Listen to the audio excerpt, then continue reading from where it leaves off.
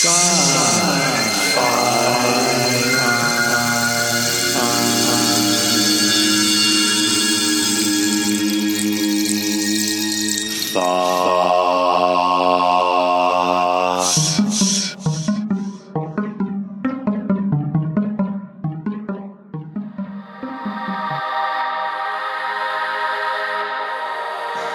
there, I'm Abby Goldsmith, sci-fi writer.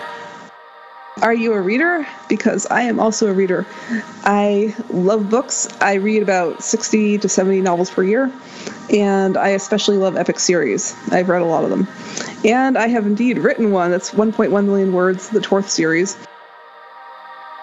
This is the first episode of a series with Abby Goldsmith, author of the Torth series.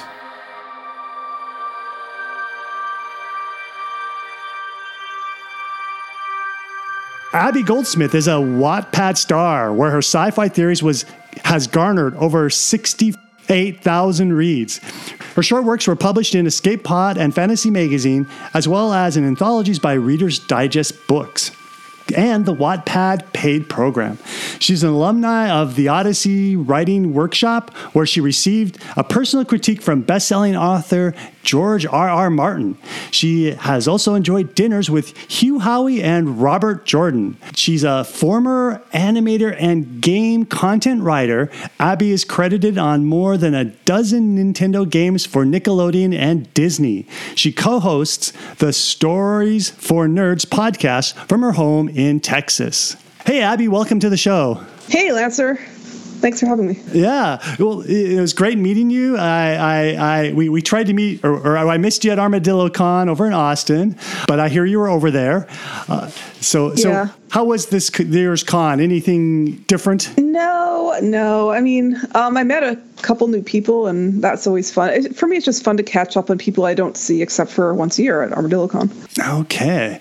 Well, today we're going to go a little bit further back in your history here and learn about the Abby that was young. Not that you're not young now, but you're relatively far younger then. So how was your family life growing up? Yeah, well, it was a little bit strange, I'll tell you that. Yeah, so my dad is an inventor. He was one of the inventors of the MRI. Oh. And yeah, so he retired when I was a baby. He was home a lot after that. And we moved to a small town in New Hampshire, which was a lot of inventors living in that town. Yeah. Which town, by the way? Bedford. Oh, okay. Yeah, I'm also an Odyssey graduate, so I know St. Anselm area. It's actually really close to that. It's basically the same area. Oh, cool. So you grew up there, and what did you do a lot of as a child? Other than sledding and shoveling snow? Yeah, right. Well, that's a good start. Sledding. I'm a big fan of sledding, by the way. So, hey, that's awesome. Yeah. I loved sledding and skiing. That was definitely, I was into the winter sports because winter is 6 months of the year there. Yeah. But yeah, other than that, I've always been, I would go for long walks and daydream stories. That was always a thing with me. And I'm an artist, so I'd paint landscapes, and I would paint on the beach in the summer. Oh, wow. Okay. Yeah. And what was it like having an inventor for a dad? How is that different than, say, having an accountant for a dad? Well, to be honest, he lectures a lot. Do you get to read through his patents? You learn a little bit about patent law when he brought his work home? Oh, yeah. Yeah, so we had, before the internet, there was something called Q-Link. Oh, yeah. Quantum Link. Yeah, so it was basically so inventors could look up the U.S. Patent Office and see what was going on. So we had the internet in 1985. Wow. Yeah, and I remember when he was all excited about that, and he was telling us about it, and I said, so what? And he said, you can talk to people in England or Russia or anywhere in the world, just through chatting to them. And I was like, do you know anyone in England or Russia? And he was like, no, but don't you understand? The potential's there, Abby. Right. You're crushing this man's soul right there, this young girl. I was like 10. I was like, whatever. I know how it is. Parents. It's like they get excited about weird stuff. So it must have been dial-up, I assume. Is that? Oh, yeah. It was like the early dial-up. Yeah. You're like picking up the phone while he's on dial-up and getting yelled at, probably. Oh, we learned not to do that. I remember those days. Mom would pick up the phone. She'd start talking. I'd go like, I'm on probably Quantum League at times as well. And I'm going, Mom, yelling up the stairs. Yeah. So was there an early inspiration you modeled yourself after? Because I'm hearing painting, you're thinking of story, and you have a pretty creative dad. Yeah, I mean, for sure. Like, I was always a big reader as well, even as a little tiny kid. So I think around age 6, I started reading the Wizard of Oz series, the Frank L. Baum series. Yeah. And I was addicted, so my parents had to drive all the way to some small town where it was the only library that would have these books. Oh. And they'd get it for me, and I'd be like, I need the next Oz book. So, yeah, I'd say like I was always reading. So when I was young, I recall being very impressed by Mr. Spock and science. First of all, it was science. And then Mr. Spock likes science, and Mr. Spock's this interesting alien. So I think a lot of my growing up, I would think about, well, how would Spock handle this? Did you have a similar kind of like role model or something like that? Maybe not so much. I mean, I would get obsessed with certain books and certain movies. I loved the Back to the Future films. I loved Indiana Jones. I was a child of like the 80s and the early 90s. So yeah, that's true. All that good stuff. Yeah. Yeah. Let me think. So for another possibilities, I remember reading, again, I'll date myself here, but, oh my goodness, what's her name? I forgot her name, but the Dragonlance series. And I remember that was a big deal among my Margaret Weissman and Tracy. Thank you. Yes. Yeah.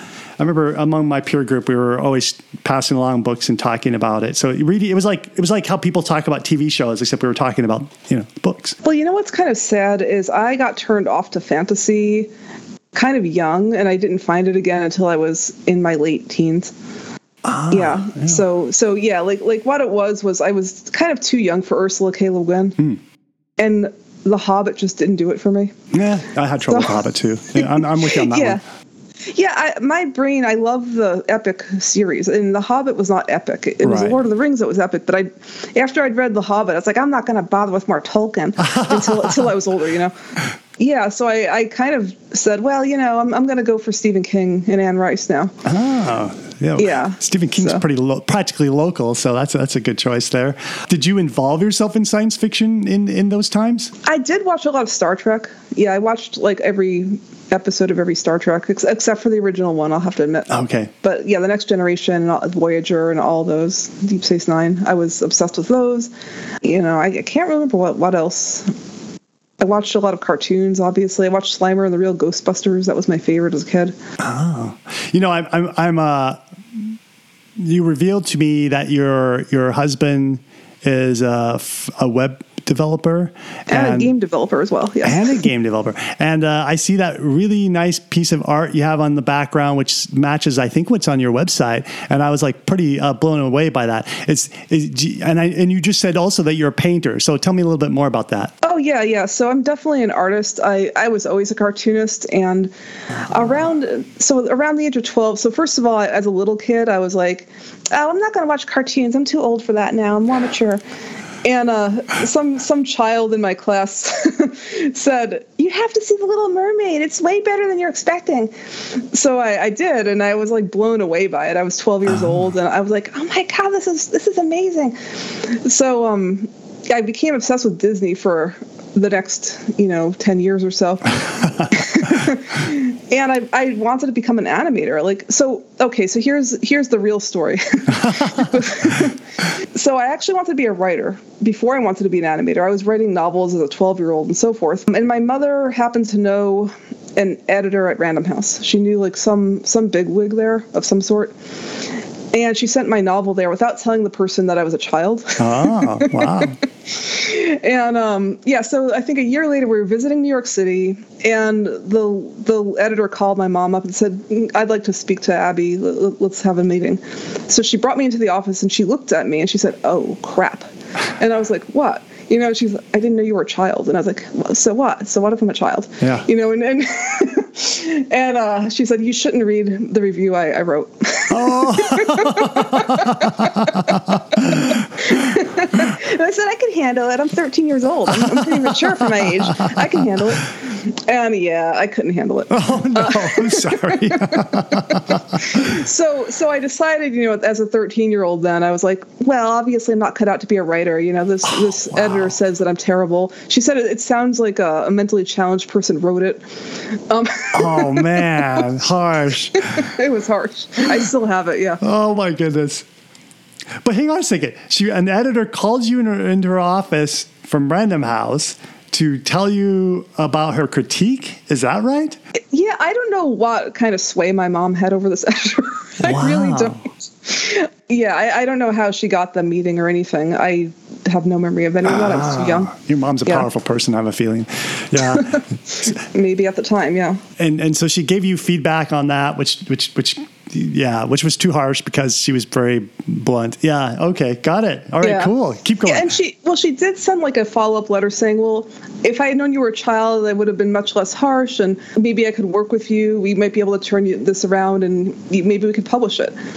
In hindsight now, I'm like, I wish I'd taken her up on that because I could have been Christopher Paolini.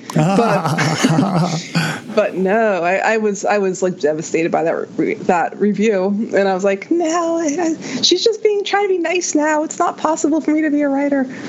Wow. And so I basically quit writing all throughout high school and college. And I said, well, that's it. I'm going to be an animator. I'll be a filmmaker. That's the kind of stories I want to tell anyway. So I'll go into film. Yeah. And that takes us to college, it sounds like. Is that right? Yeah, exactly. So yeah, like I wanted to become an animator. I wrote to Walt Disney Company and I said, how do you become an animator? And they sent back a list of colleges with Cal Arts being the top one. Oh. Yeah, so there's like only a few colleges throughout the world where you can major in character animation. Oh. And that's one of them. And it's a really selective school. They take like basically 40 students out of thousands of applicants every year. Wow. Yeah. So I was lucky I got in. Oh, sweet. Yeah. So I went there, and it was a big culture shock because I was going to Los Angeles from a small town in New England. Yeah. And the snow shoveling, it didn't happen. That's a good bonding experience, but no, there was no snow. Yeah, I really appreciated the no snow thing. Oh, okay, shoot. I thought you missed it. It was going to be like, I couldn't live without snow. Yeah, no, I never did miss snow shoveling. Okay. It really wasn't. You're not Anna for Frozen. That's not you. No. No, I live in the desert now, Yeah. If you enjoy listening to Sci-Fi Thoughts, but find it difficult to remember to check the website for new shows, get this technology from the future. Install into your phone a podcast player. Using this, you can subscribe to our podcast feed, and next thing you know, you'll be cruising around in your car with your phone plugged in, playing Sci-Fi Thoughts, or you'll be out there jogging, or you'll be doing whatever you want to do. Police, put the podcast player down. And have your ears plugged into some cool science fiction programming. You can find instructions on lancerkind.com. We've got goodies in the show notes for you from Abby. We have a link to her blog and a link to her Patreon and a link to her WattPad site. What is WattPad? WattPad is an online literature platform for users to read and write original stories. The founders say that the platform aims to create social communities around stories and remove the barriers between readers and writers. So go on over there and get to know Abby more. She has videos about her stories that she's published on Wattpad, and you can get started on the Torth series. What are show notes? Show notes are the information that comes down into your podcast player, so you can just tap on those links, and they're well organized with each episode. If you downloaded this MP3 from a web page, go back to the web page and you will see the show notes there. Next episode, more Abby Goldsmith. So when you were there studying, were you what kind of student were you? Were you the studious student who studied on the weekends and you take things pretty seriously, or were you the more relaxed, or were you somewhere in the middle? Yeah, well, I'll say like everyone at that school was highly competitive and highly serious. Ah. To the point where I wasn't even prepared for it. I mean, like I had been a straight A student. I was like a top 10 level kind of student with like good scores on the SATs and everything. And I'd gotten scholarships to multiple schools, and I was like, I can do anything. It's pretty easy for me to just be better than everyone else, no problem. I had a lot of confidence. And when I got there, and like my roommate there had won all the scholarships I hadn't won, and the suite mate had won an Academy Award as like a 16-year-old or something. Oh, wow. Yeah, so I was like, uh-oh. Oh, wow. That's getting serious now. Yeah.